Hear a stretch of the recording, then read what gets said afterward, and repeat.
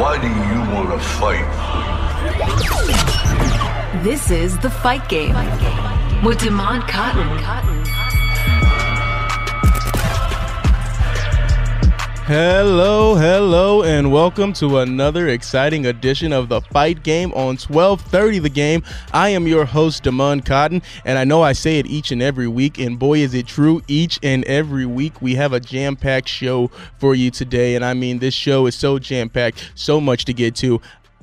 We got to just jump right into it. Okay, this past weekend was a great weekend in boxing.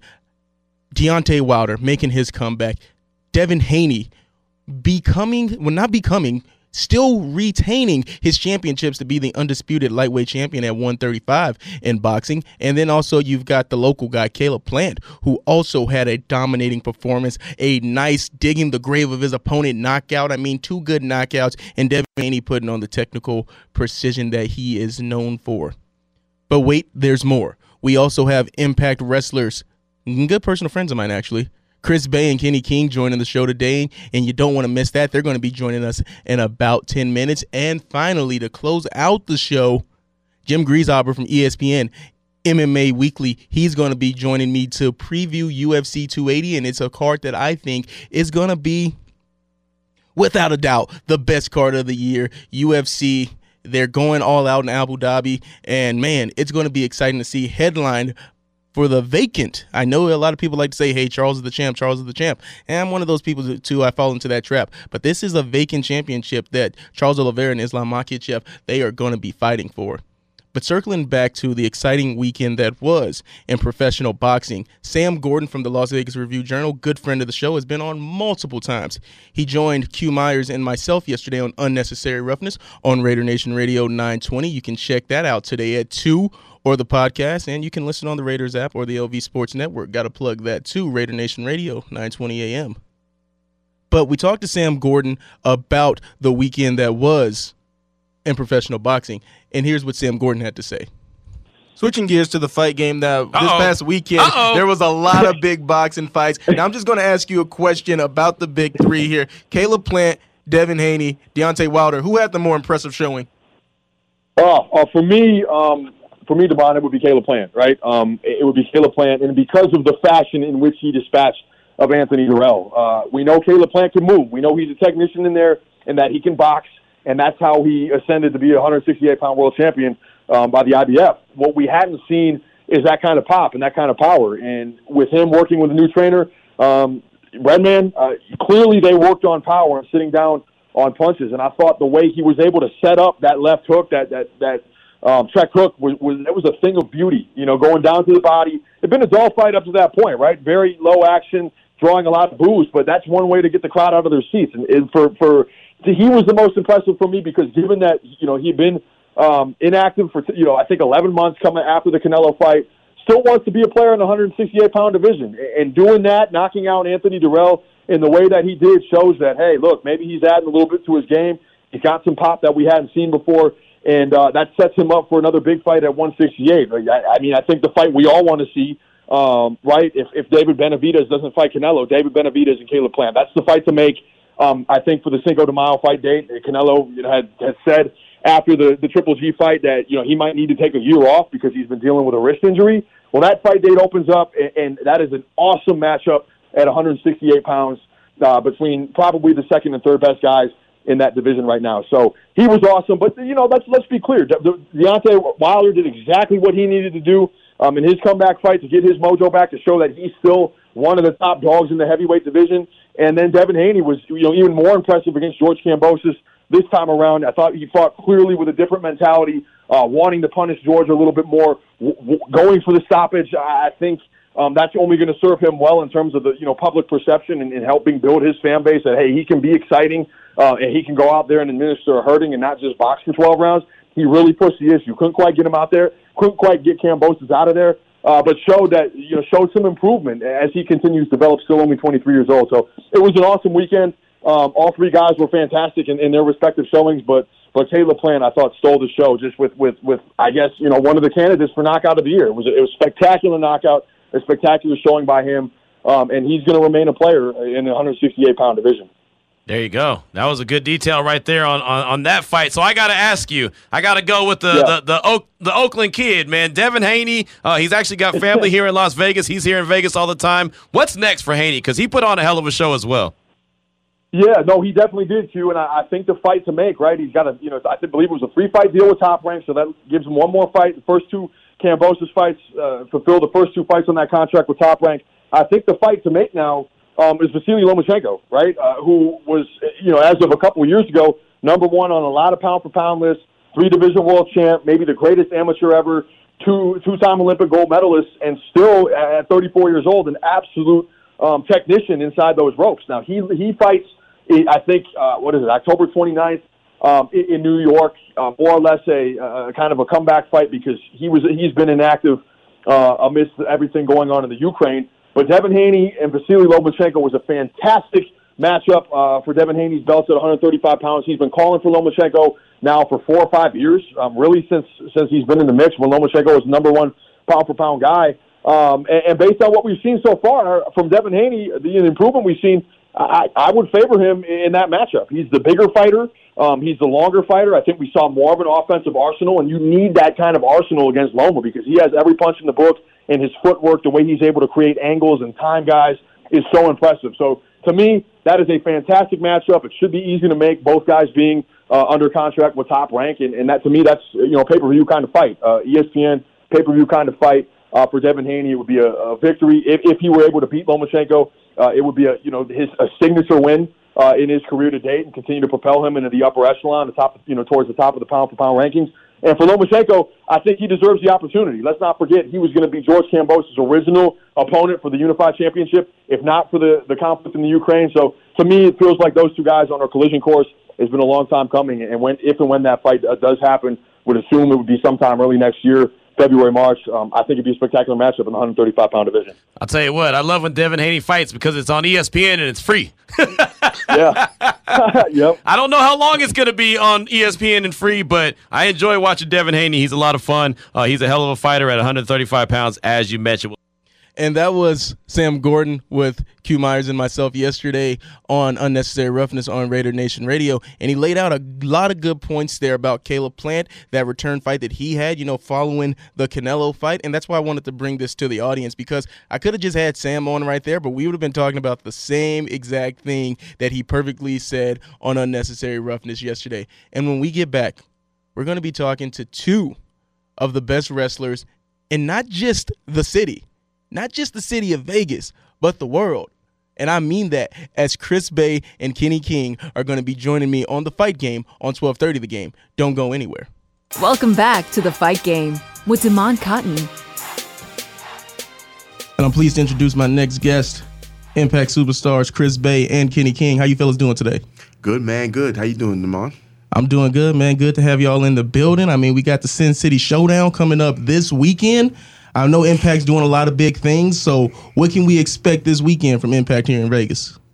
We can expect a thriller of an event. We got 2 shows. We got Friday and Saturday, Sam's Town Live, Sin City Showdown, as you said, Impact Wrestling. So we got all of our roster coming into Vegas.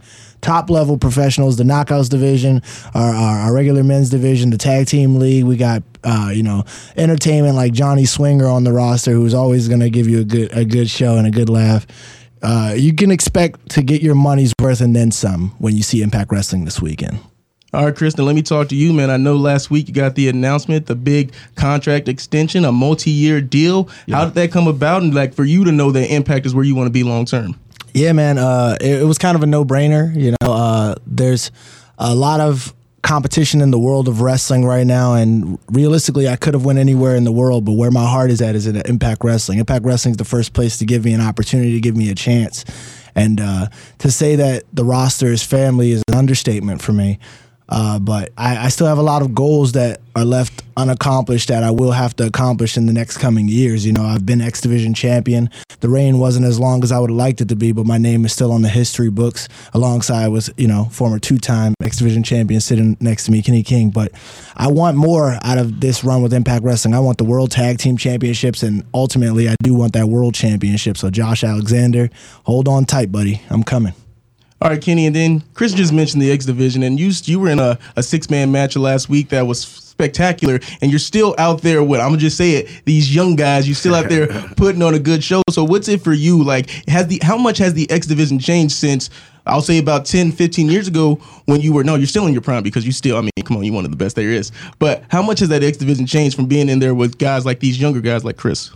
I mean, the names change, right? But the soul and the heart of the X Division is always athleticism, high-level competition, innovation, and that's it really doesn't matter what generation of the X Division you look at. That's kind of what the X Division has been about. So when you have guys like Chris and Trey, guys like Alex Zane, guys like Mike Bailey, I mean these are top names that are in the same vein as the X Division guys like Alex Shelley, Chris Sabin, Austin Aries, things like that. So the level of innovation, the level of athleticism is just as good now as it's ever been. And then this is a question for the both of you guys. I know that everyone wants to be the world champion, but in Impact, I think that X Division title, it means a little something more. I know for me growing up, Chris, maybe you feel the same way, where it was just these guys were always putting on the show. When you had the AJ Styles, the Samoa Joe, the Christopher Daniels, like those matches that those guys put on, do you think that the X Division in Impact, that it is still one of those divisions that you don't see it anymore in wrestling because it's become so generalized where everybody is always putting on that style of match, but the X Division is still setting itself apart from just what wrestling is today? Everybody, like you said, man, everybody's kind of stolen the style of the X Division in wrestling. The more wrestling has evolved, the more it seems to cater more to the original idea of the X Division and what Impact was doing with the X Division from the jump. Like you said, that title always felt like it meant a little bit more, but I felt like it meant more because the lack of limitations on it, like the whole theme of it was, there was no limits.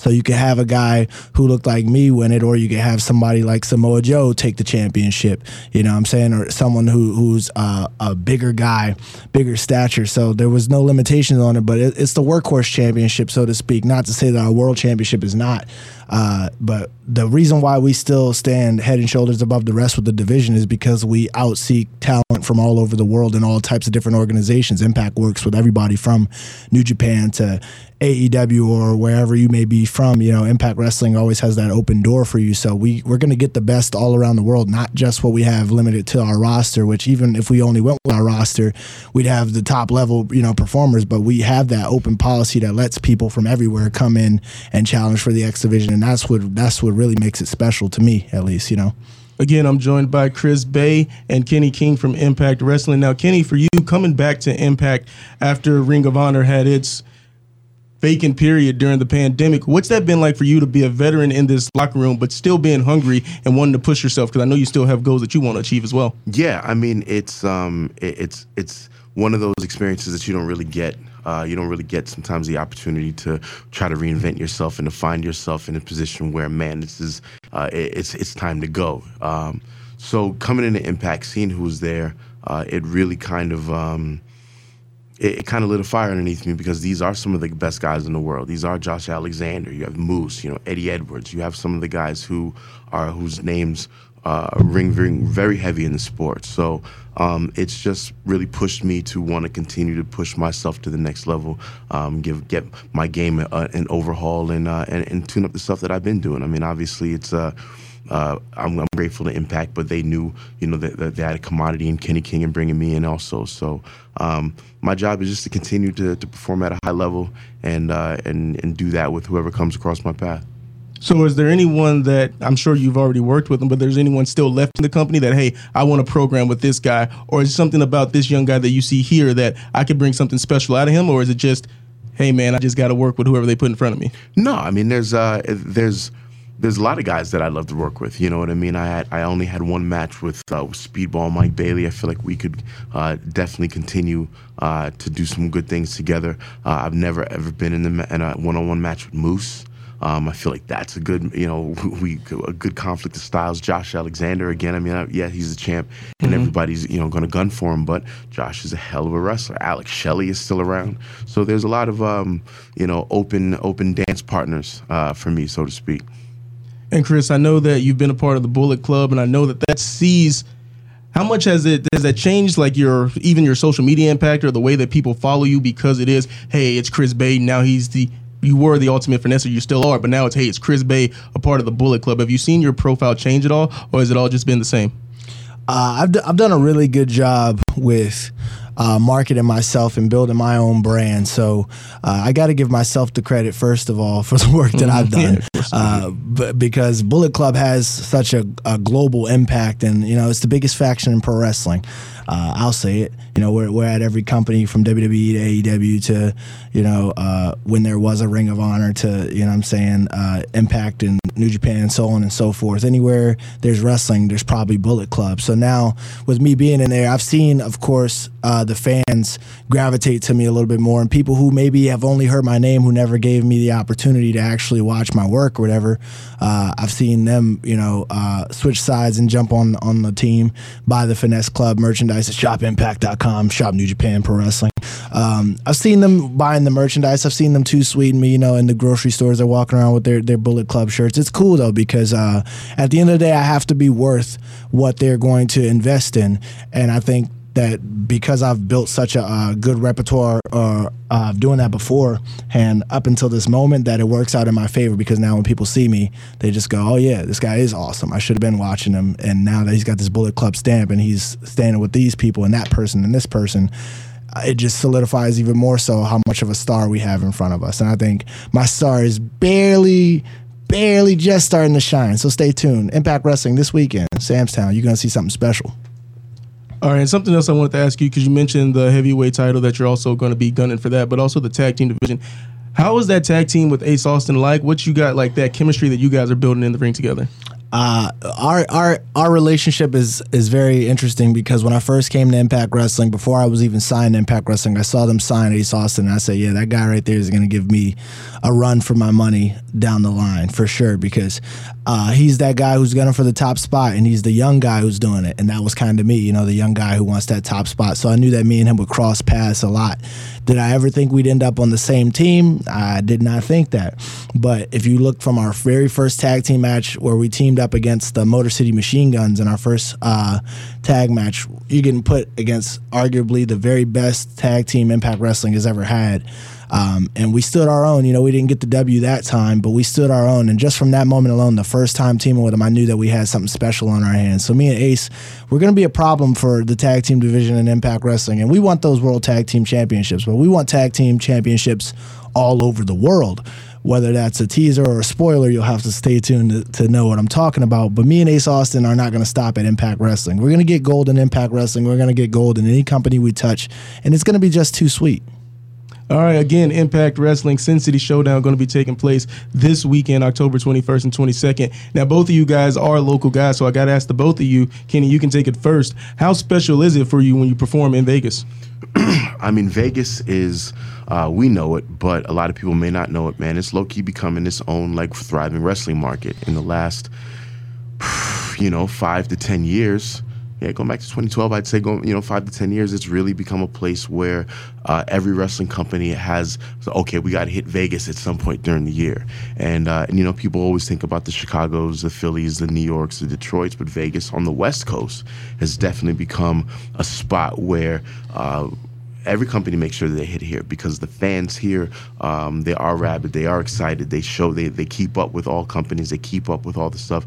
So it's definitely become a place where people know that, okay, it's going to be it's a good wrestling town, right? So shout out to Vegas before becoming a low-key wrestling town when nobody was really paying attention. And yeah, Vegas is sweet, man. It's where I started my career at. It's where I've had my first, major moments, my first matches, my first injuries, my first championships at all. And then Samstown, to wrap it back into one, is a building that, I'd made my debut with Impact Wrestling in that building. I won championships in that building. I've lost championships in that building. I've wrestled my idols in that building. I first competed for the X Division championship in that building. So bringing this to Vegas is a very special thing always whenever Impact can come to Vegas. But it's also awesome for me because a lot of these fans that will be at Impact Wrestling Friday and Saturday saw my very first match. They sat there and saw the first time I ever got to, walk through that curtain and touch the ring. So now they get to see me on a major platform with top-level stars. So for that in itself, it's very special to me personally, All right, man. Thank you guys for joining me here today. This has been a pleasure. I mean, it's just good to see your friends succeed, man. Just to have you guys in here, being a part of the show, it really has meant a lot to me, man. So thank y'all for coming on with me today. Well, it's good to see you too, man. You got your show, you doing your thing, so it's good for us to be able to come in here and do this with you. And there they go, Kenny King and Chris Bay, and you can check them out at Impact Sin City Showdown, October 21st and 22nd, right here in Las Vegas. And when we come back, we're going to preview what just may be the best UFC card of the year with Jim Grieshaber. This is The Fight Game on 1230 The Game. Welcome back to The Fight Game with Damon Cotton. I'm pleased to introduce my next guest here on The Fight Game as we are going to take a look at UFC 280 and maybe a little bit even beyond in the UFC. Jim Grieshaber. Grease, how are you doing? And thank you for joining me today, my friend. Oh, my man, always. I look forward to this every time. It's a great conversation anytime we're chopping it up. Yeah, and we are going to chop it up. UFC 280, there's so much to talk about on this card. I don't even know where to start because when it comes to stacked cards for the UFC, how big do you think that this 280 card is going to be? I'm not saying all time, but at least for this year, is this the best card top to bottom that the UFC's put on? Thank you, Abu Dhabi. Thank you for Fight Island. Thank you for getting us through the pandemic in many ways. Thank you for being a great partner, a great host, everything that you could possibly be, because this pay-per-view is loaded from top to bottom, and even the prelims on ESPN News and ESPN Plus. When you look at Bilal Muhammad and Sean Brady, what a crazy thing for Bilal Muhammad to take this fight against an undefeated Brady, who is an absolute monster, and that he gets a shot against one of the very best guys in a very jam-packed welterweight division, and it doesn't even make the main card. Volkan Ozdemir, former title contender, not on the main card. So when you're looking at Volkan and Brady and Muhammad, these are potentially main event fighters or who have been main event fighters. They're on the undercard because this thing is just so loaded from top to bottom, man. What a fight card this is.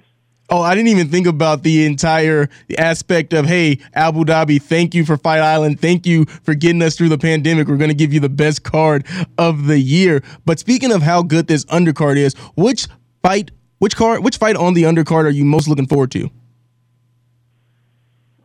Man. Well, obviously it'd be easy for me to say Bilal Muhammad versus Sean Brady, because when you're looking at Sean Brady and you're looking at what he's able to do, his jiu-jitsu, he's out of Philly. He's a tough dude, and he's just, and people can say whatever they want, and I'm one of them all the time. I want to see who he beat first, and Court McGee's a solid pro, and, Jake Matthews they're all good fighters. They're great. They're in the UFC.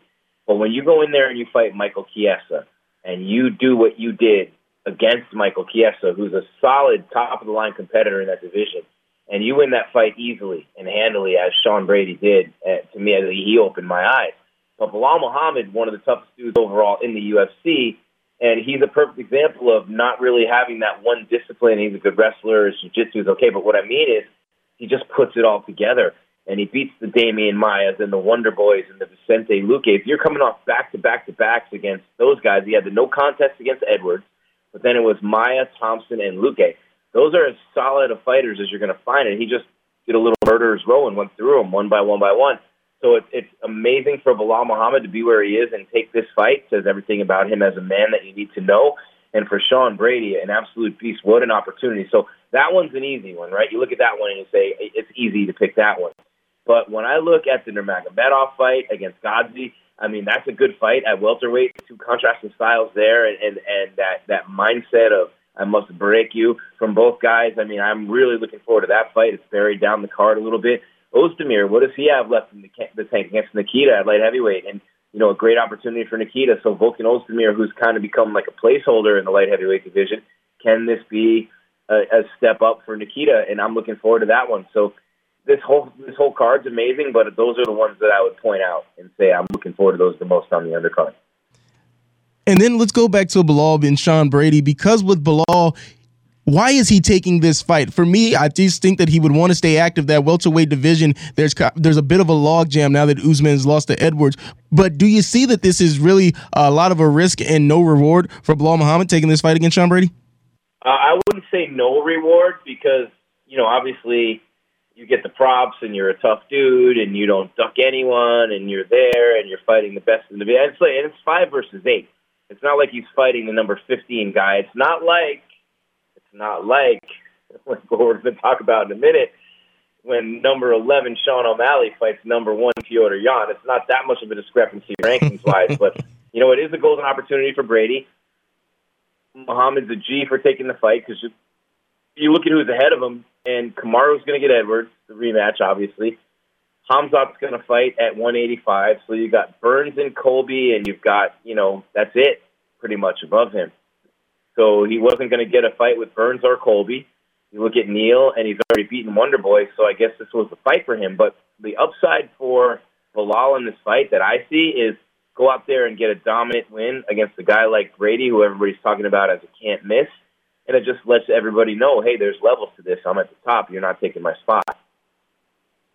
Again, we're talking to Jim Grieshaber. You can follow him at CageSideGrease on Twitter. And now let's get into that main card because it is stacked. You mentioned Jan O'Malley, and we got to hold off on that one just a little bit.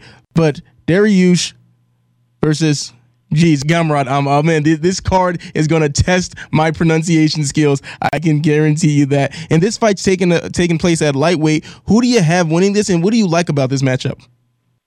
Dude, I mean, look, Beneil Dariush is, who doesn't love Beneil Dariush, right? I mean, things haven't really gone his way in terms of the way things have shaken out with the fight matchups. And he's right at the top, right? I mean, what he's done in the last couple of years and the way that he's improved and gotten better and just gotten every element of his game to. And look, I was at the Jakar close fight. It was right before Vegas closed down for the pandemic. I've known Jakar a long time. Jakar had him out on his feet. He withstood everything Jakar had and then knocked Jakar out, and I've never seen anybody do that. And I'll tell you one thing right now, Jakar Close is a big, big problem, and he's going to fight Mark Madsen coming up in that division. Scott Holtzman is a very tough dude, the spinning back fist that Dariush knocked him out with. So you have a fight where he came back when he was out on his feet and got the knockout against Close. The spinning back fist highlight reel against Holtzman, hot sauce. Carlos Diego Ferreira is as tough as you get. That was a really hard split decision. He dominates Tony Ferguson. He's at the top of the rankings, and now he's been dropping down because he hasn't been fighting. And so you got Islam up at the top, and I know we're going to get to that. But Gamrot's a G, bro.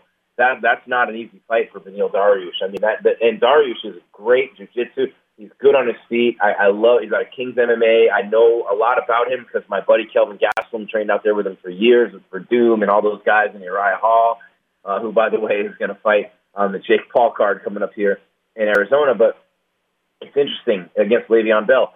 But it's interesting when you look at the wins that both those guys have because they have wins over the same opponents, Ferreira and Holtzman as well. So when you look at the common opponents and they both have wins over them, it doesn't matter as much in mixed martial arts because styles make fights and every fighter fights a different fight every time out based on who his opponent is. But I think overall, skill set-wise, Dariush is too good in this fight, and you're going to see Dariush make a serious run at the belt, I believe, in 2023. I thought he was going to do it this year. The chips just didn't fall the right way. Yeah, because what do you think about with Dariush, how he's a little bit upset about not getting that replacement fight? If something were to happen to the main event, how that shot is going to be going to Alexander Volkanovski. Do you think that that's fair, or with the UFC at this point, fair really doesn't matter? Fair doesn't matter, but I also think it is fair. I do. I mean, I don't think a win over Tony Ferguson at this point is enough to get you a title shot. It was for Justin Gaethje at the time because it was a different Tony Ferguson. So you're coming off a win against Ferguson. You know, you got a couple of good wins before that, but you still don't have that elite, highest of high-level wins. And I know he was going to fight Islam, and I'd love to see that. I don't think Islam should have a title fight right now, but, you know, you're running out of guys up there, and Charles has been cleaning out that division.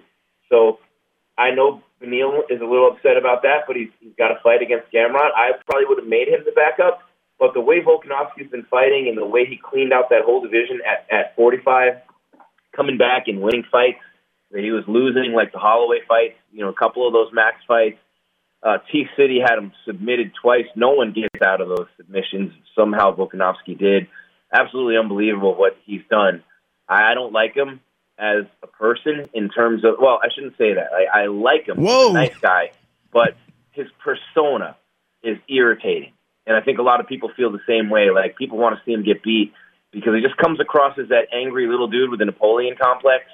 And no one likes that. But at the same time, it's awkward. He seems like a socially awkward type of dude. He's never going to be the guy with gift of gab that can sell a bunch of pay-per-views. But what he's doing in the octagon, man, like, you can't take that away from him. As tough as he is, as strong as he is, I think Volkanovski's the right choice. He's a bigger name. There's more sizzle there. And Dariush already has a fight. So I can't see any fault in having Volkanovski there as the guy as the backup for Bronx and Islam. Hold on. As a short guy myself, if I were to drop down to 145, 155, I would probably look just like Volk. So I'm gonna have to give a little pushback there because I am somebody that you said that and I was like, hold on. 200+ pound rugby player fights at 145. Think of that, bro. And he's like 5'7". What did he look like as a 200-pound rugby player at that height? I mean, can you imagine trying to run through that dude? No, thank you. Yeah, I'm standing at 5'5", and I'm like right at 200 right now. So no, like when I had him on the show, it was just, I just wanted to talk to him. Yeah, short guy who used to be, pushing it over the 200-pound limit there. He's a real inspiration to me. Oh, without a doubt, man. He is. I went from a guy who didn't like him to a big fan, and I still want to see him fight Henry Cejudo. I got to throw it out there. Henry's my guy. I've known him forever. Disclaimer: my buddy, my friend, my brother, whatever. But still, he's an incredible champion. And for the opportunity to jump up to another weight class and fight Volkanovski, Henry wants to fight the best of the best all the time. He wants to be a legend killer, to be the legend. And I really think they're the same height. They're about the same size. Henry would weigh the same. That's the fight I really want to see more than anything at 145 is Triple C, Henry Cejudo, and Alexander Volkanovski. But for the meantime, if Volkanovski steps in for either one of these guys, because remember, neither one of these guys is the champ. This is a vacant belt. Mm-hmm. This is a vacant belt. Everyone just thinks, Oliveira's the champ. No, remember, he missed weight, and when he beat Gaethje in Phoenix, the belt was declared vacant. And it's a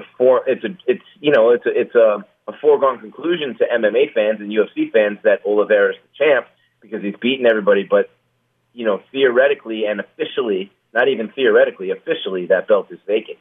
So we'll see what happens there. And there's a lot of guys lined up for that lightweight belt. As you mentioned, that's a jacked division. And if Oliveira loses, which I don't think he'll do to Islam, and we'll talk about that, but, that brings back the Gaethjes and the Poiriers and all these guys that Charles just beat as soon as Charles loses. But 11 times in a row, we've been waiting for Charles to lose. And 11 times in a row, Charles has not lost. Before we get into the final three fights on the card, let's talk about the stacked divisions that the UFC has. What do you think is the most competitive division in the UFC right now? I go back and forth on this. My first answer is not, I don't think it's the most stacked, but I have to throw it out there. Women's strawweight, dude. When you've got like Amanda Hebus at number 9 and Jandiroba at 10, Lemos at 7, Mackenzie Dern, Jan, Andrade, former champ, Marina Rodriguez, the Beef, Zhang Wei Li, former champ, Doug Rose, former champ, and Carla Esparza at the top. That division is the most jacked women's division I've ever seen, and it's amazing right now in the UFC. I love the way heavyweights come back to where, like Curtis Blades, Stipe, Gane, and Cyril Gane, Francis Ngannou, and John Jones. You got 6'7" Tom Aspinall, who suffered the injury against Curtis Blades. Sergey Pavlovich, Tuivasa. That fight was unbelievable against Gane, who is an incredible mixed martial artist and athlete. Otherwise, Tuivasa doesn't lose that fight. But that's a stacked division. But overall, I still think it's lightweight and it's heavyweight and maybe bantamweight. I go back and forth, right? Because when you look at welterweight and you've got at the top, and I'm going to put Hamzat out of there because I don't believe he's going to make it, but weight-wise. But when you got Bilal Muhammad and Jeff Neal and Gilbert Burns and Colby and Kamaru and Leon Edwards, then at lightweight you got Dariush and Chandler and Islam and Gaethje and Poirier and Dubronx and but bantamweight you got the former champs and Dominic Cruz, a legend, and Frankie Edgar and Jose Aldo just retired, but you still have Font and Munoz and Chito and Sanhagen's at 4, bro. And Mirab's at 3, and TJ, who fights Aljo for the title is at 2. Piotr Jan, I don't know, man. Welterweight, lightweight, bantamweight, flip a 3-sided coin, and women's strawweight, I had to give them their props because that's Jack too. Oh, man, I love it. And again, we're talking to Jim Grieshaber here on the Fight Game on 12:30 The Game. Now, let's jump into that bantamweight division as Piotr Jan is going to be taking on Sean O'Malley. And this is the fight that I'm most looking forward to on the card, mainly because I am so ready to see Sean O'Malley take on some top-tier competition because I am one of those people. He's on the hype train. The UFC, it's got to be the hype. I don't see what it is about this kid that people think that he's so good, so great. But hey, he sells himself, and the UFC is putting him in a position a little bit too fast, in my opinion. But what do you think? I don't think it's too fast. He's been around a long time, and he's fought a lot of people. But, I mean, were there other guys who you would rather see in this position fighting Piotr Jan right now? Of course, you can make that argument all day. There's a lot of guys out there who would be saying, I want to fight Piotr Jan right now. But, you know, a lot of guys have had their shot, and a lot of guys have lost. It just so happens that Aljamain Sterling got him twice now. And the first fight may not have been legit, but the second one was sure as hell legit because Aljo put on a great performance and beat a guy who I think in Jan, he's one of the best in-fight adjusters in MMA. Like, he gets better as the fight goes on. He takes punishment early. So to me, that's the key to this fight. Sean O'Malley going the distance with a guy like Jan who can take him down, beat him up on the ground, pin him up against the cage, beat him up there. Jan just gets stronger and better, and he's such a beast, man. Like, I don't think O'Malley can hang with the strength and the grappling and the ground game of Piotr Jan. But on the feet, and make no mistake about this, I've seen a lot of things being written by a lot of people who I wish I could just take their keyboard away because they deserve to have their keyboard taken away. Piotr Jan is not beating Sean O'Malley on the feet. If you're writing that, if you're predicting that, if you're saying that, stop covering the sport because you have no idea what you're talking about. Piotr Jan is not beating Sean O'Malley on the feet anytime, any place, any day, ever. It's not happening. The threat of the takedowns, the threat of the grappling, notwithstanding. But on the feet, early in this fight where Jan normally takes punishment, think back to his previous fights, he takes punishment early as he makes adjustments, whether it's a Sanhagen fight, whether it's an Aljo fight, whatever fight it is, he's taking some punishment early. The Aldo fight, he's taking some punishment early. O'Malley has the kind of power, the kind of reach, both arms, both legs, to knock his ass out early in this fight. So do not be surprised to see Sean O'Malley get an early finish. I'm saying it. I am. But the longer the fight goes and the more tactical it becomes in all areas, the more it benefits and leans toward the style of Jan. All right, before we go to that co-main event, because this bantamweight type fight between Jan and O'Malley is essentially a number one contenders fight, who do you think O'Malley would have a better chance against if between the co-main and Sterling and Dillashaw? Honestly, I think both guys are really bad matchups for Sean. I mean, because of the grappling, right? I mean, TJ with his wrestling and Aljo with his jiu-jitsu and his wrestling, like that's a tough night for Sean O'Malley either way, which is what I think Piotr Jan's going to do. If he's going to beat him, it's going to be the wrestling and the grappling. But on the feet, again, man, I don't think there's anybody in this division. I'll say it. I don't think there's anybody in this division better on the feet straight up than Sugar Sean. I don't see it. And remember, the loss to Chito Vera, everyone's like, oh, he lost in the first. No, dude, he got hurt. He was winning that fight, easily winning that fight, and he got hurt. And he was making Chito look bad. And people have not made Chito look bad. He's been running through that division. So don't underestimate, don't sleep on Sean O'Malley. Don't think it's just the hype train or his social media reach or they want the next big star. No. This is a guy who will go in there and punch, elbow, knee, or kick Piotr Jan's head off at any moment in this fight. All right, now moving on to that co-main event, Aljamain Sterling going to be taking on TJ Dillashaw for the Bantamweight Championship. Now, TJ Dillashaw, for me, I don't know if it's the rust or maybe I'm just that big of an Aljamain Sterling fan to where when he calls him TJ Dillashaw, I'm like, it makes me laugh. It cracks me up. But TJ Dillashaw, you know, he's had the long layoff, but he is one of the best ever at bantamweight in the UFC. How do you see this one going? I, first of all, want to say that I love Aljamain Sterling. He's one of my favorite people I've known in all the years I've covered the UFC. That whole camp, when Chris Weidman was there and you know, and what's the dude's name? The light heavyweight. Oh my God, it's escaping me. John Vellante, love that dude. and Aljo and Mirab and all those guys. I mean, they're just Ray Longo. They're just great dudes. What a great group of humans. And Aljo's right there at the top of the list. But he's such a great grappler. He's so smooth in every area. Sandhagen caught him. He did. He caught Sandhagen. Early with the choke, and that was when I just went, wow, he's a savage, because Sandhagen's beating everybody at that time, and Aljo just legitimately snuck right in there, set him up 2 moves ahead, chest match, bang, had him early in that fight. And Aljo's been as good as you've seen in the UFC in recent years. He hasn't lost fights. He's found a way to win against every level and every type of opponent. He deserves to be champion. There's no doubt, right? You can't take that away. But TJ's an all-time great, man. When I look at TJ Dillashaw, the loss to Henry, he was not Dillashaw. That was an awful weight cut. If you see pictures of him, he was emaciated. He looked like someone found him in a hole after 2 months with both legs blown off, and he couldn't move, and he hadn't eaten in 2 months. He looked that bad to me, right? And I didn't think that was TJ we saw in the Cejudo fight, and then we found out he was dirty in that fight. And it was all because he tried to move down and get that second belt, which was a bad idea.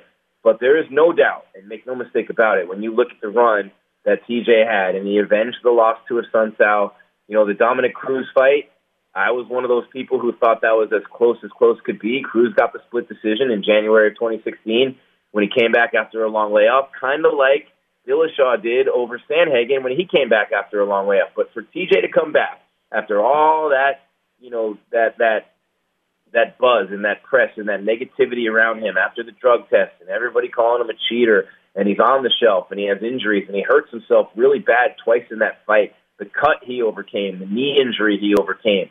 That's what an all-time great does. They always find a way to win the fight. George St. Pierre always found a way to win the fight. Was he better than everyone he fought? No, but he always found a way. TJ always finds a way. And that, to me, in a fight that's so close, not even 51-49, bro. It's 50.6 to, 49.4. It's legit. That's how close this fight is. But in a fight that close, at least, going into it and looking at it the way I am, it's that variable. It's the way that TJ Dillashaw has always found victory, whether it's the Garbrandt fights after he was rocked, whether it's Lineker dominating a Sunsao unanimous decision, the Barao fights when Barao was absolutely unbeatable and no one thought he was ever going to lose, and TJ TKOs him twice in 3 fights. And they fought twice. It was in a 3-fight period for TJ. And I just think, the TKO and the KO over Cody ruined his career. I just think he's the guy who finds a way to get it done, and he'll find a way to get it done and get that belt back over Aljo. Agrees. Now it is time for the main event of the evening for the vacant UFC lightweight championship. Charles Oliveira versus Islam Makhachev. How do you see this one going? Because it is the styles make fights. You've got jiu-jitsu versus the wrestling. There's so much of the Habib talk, and I'm kind of over that. I don't think that Islam is on Charles's level just yet, because the run that Charles Oliveira has had, and then for him to be an underdog in this fight, I'm seeing him be an underdog, and best believe I'm going to take Charles Oliveira. I'm putting my money on him. But what do you think about Oliveira? It feels like he's being knocked for being someone who's overcome in fights and is always, like you said, about George St. Pierre, about TJ Dillashaw. He's just a guy who finds a way to win, and feels like with the odds makers, that's being used as a knock against him. Dan Hooker, Bobby Green. That's my answer. Dan Hooker and Bobby Green. You know what they have in common? Tell me. They're the 2 best wins for Islam Makhachev. I know. Is that your number 1 contender for real? I have a problem with this. I understand DuBronx is running through everyone. I understand Islam is Khabib's guy, and there's a hype train, and he's legit, and he's finishing people and destroying people who are very good fighters. And I'm not dissing Bobby Green, and I'm not dissing. Who else did I say? I can't remember now. But it was literally those are the 2 best wins for him. So when I look back on that, Dan Hooker. and I've been saying this about Oliveira, by the way, when he beat Tony Ferguson and Kevin Lee, I was like, look, Kuli's not the same, and Kevin Lee's Kevin Lee. He hasn't beaten the big name fighters, and then bam. Chandler has him beat. He comes back and TKOs Chandler. Poirier has him beat. And when I say has him beat, seriously, rocked, knocked down. He's been knocked down and out on his feet or on the ground in every one of these fights. Poirier had him. Nope, come back. He submits him. Gaethje had him. Nope, come back and submits him. He's become a really good striker. Obviously, he's got a great chin. But the thing about Dubronx that really excites me more than anything, and I was ripping on him for a long time, he didn't deserve the interim title fight, and neither did Chandler. I was all over it. And now I have no choice. Okay, he's won 11 in a row, but the last 3 guys he's beaten are as good as you're going to find in any division, right? So you got to give him his credit. And he's doing it, and he's finishing all of them. Like, he's not winning, squeaking by with decisions against these guys. He is submitting and knocking out the top guys in the division. So you remember that, and you remember that Islam doesn't have the competition. But the one thing about Islam that's different from those guys, right? And this is what I was talking to Anthony Smith about this, and he opened my eyes. He's like, no one wants to go to the ground with Dubronx. You notice the one thing they had in common, Chandler, Poirier, Gaethje, they all knocked him down. Well, guess what? Poirier's great in jiu-jitsu. Chandler and Gaethje are wrestlers, elite wrestlers. None of them wanted to go to the ground with Dubronx. Why? He's probably the best jiu-jitsu guy in the UFC, best jiu-jitsu practitioner in the entire sport. No one wants to go to the ground with Charles Oliveira, him and Gilbert Burns, and there's a list of them, Mackenzie Dern. So you don't want to go to the ground with this guy. So you knock him down, he's out, but you're not going to go down and finish him off like you would against most people because of the fact that he's just going to grab your arm and twist it off or grab your knee and snap it in half or, you know what I mean, like any of those things. I think we lost Grease there. Gonna try to effort to get him back. So we're gonna take a quick break here on the Fight Game. Don't go anywhere. This is the Fight Game on 1230 The Game. Welcome back to the Fight Game.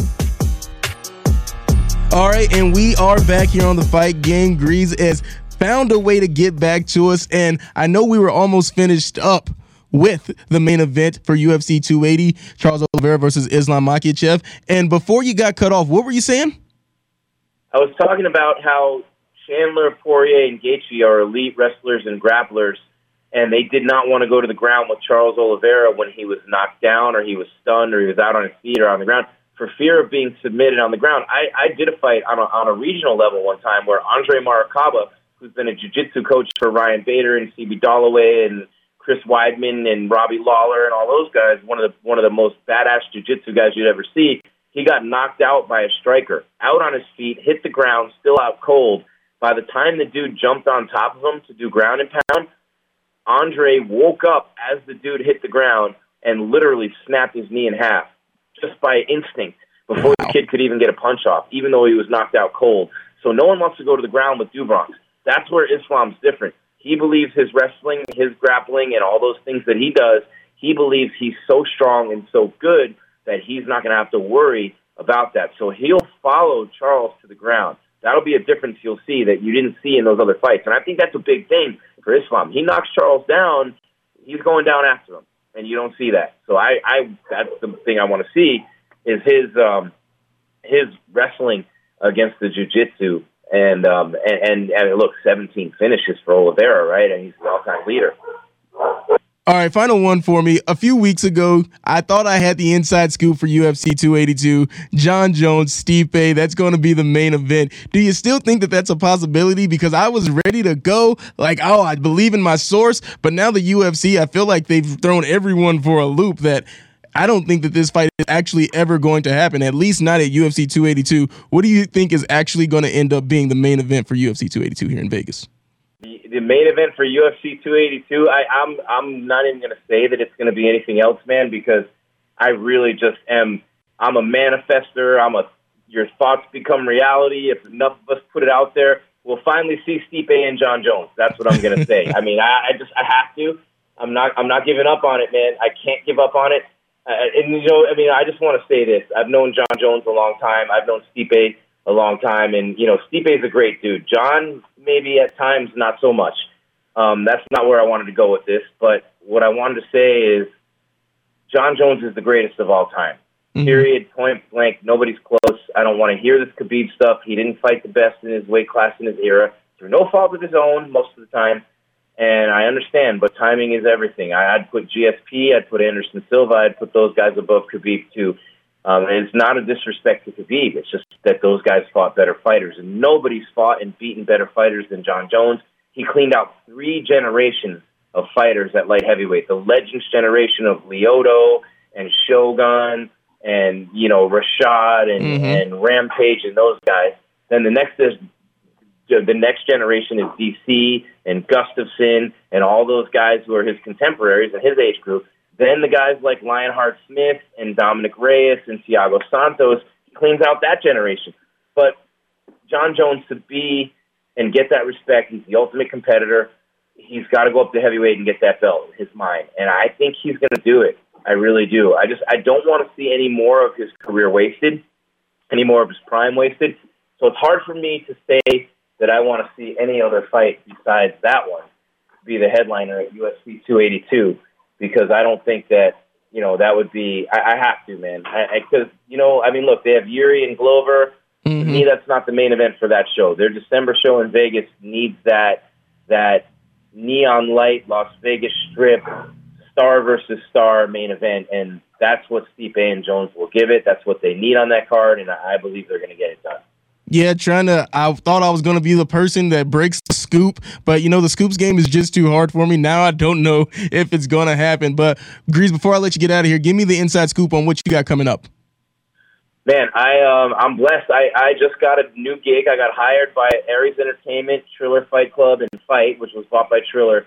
I'm going to be doing play-by-play, interviews in ring and corners, as well as hosting weigh-ins and press conferences at the Triller Fight Club events. I got one coming up this weekend in Kansas City, which is Lineage of Greatness. Kenzie Morrison is headlining on this card. Tommy Morrison's son, Roberto Duran Jr. is on this card. It's crazy. Sons of Legends. So I'll be doing in-ring interviews and working the corners, hosting weigh-ins and the press conference all week with Triller. So you'll catch it in the Trillerverse, right? And see me there. And then obviously with MMA Weekly, we're on live during the fights from Fight Island this coming Saturday. I'll be hosting it live.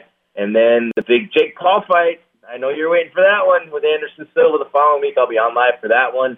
And then November 12th in New York, I'll be on live again on MMA Weekly as Izzy attempts to show the world that the Octagon is a different place than the kickboxing arena for him and Pereira. So we'll see. And then, that card's loaded anyway. Frankie Edgar's retirement fight all the way across the board. That New York, think about that. They always come strong when they go to New York City, right? But overall, when you're looking at Madison Square Garden, Bright Lights, Big City, Esparza and Zhang Wei Li, Poirier and Chandler, Hooker's on that card. So we have some huge things. Dominic Reyes coming back. Woo. We got some big things, big fight cards coming up. Just as I'm ready to let you go, man, we could go for almost another hour with what's coming up in combat sports, but I got to let you go. Thank you so much for joining me. All right. Hey, it's good talking to you, Dimon. And I know what? I know you guys are struggling a little bit with the Raiders right now, but I have a feeling that team's going to turn it around and go on a tear and win some games in a row later on. Oh, I hope they do, and go Canes. All right. Thank you, brother. And that's just about going to do it for us on today's edition of The Fight Game. I want to say thank you to Chris Bay, Kenny King, even Sam Gordon for joining us on Unnecessary Roughness yesterday. But, man, such a good show, and a special thank you again to Jim Grieshaber, as you just heard him, as UFC 280 is shaping up to be one of the best cards for the UFC this year, and I cannot wait to watch it. And don't forget to still go get tickets to Sin City Showdown. If you're here in Vegas, if you're a fan of Impact Wrestling, they always put on a great show. That I can assure you. This has been The Fight Game on 1230 The Game. Stay safe and protect yourself at all times, everybody.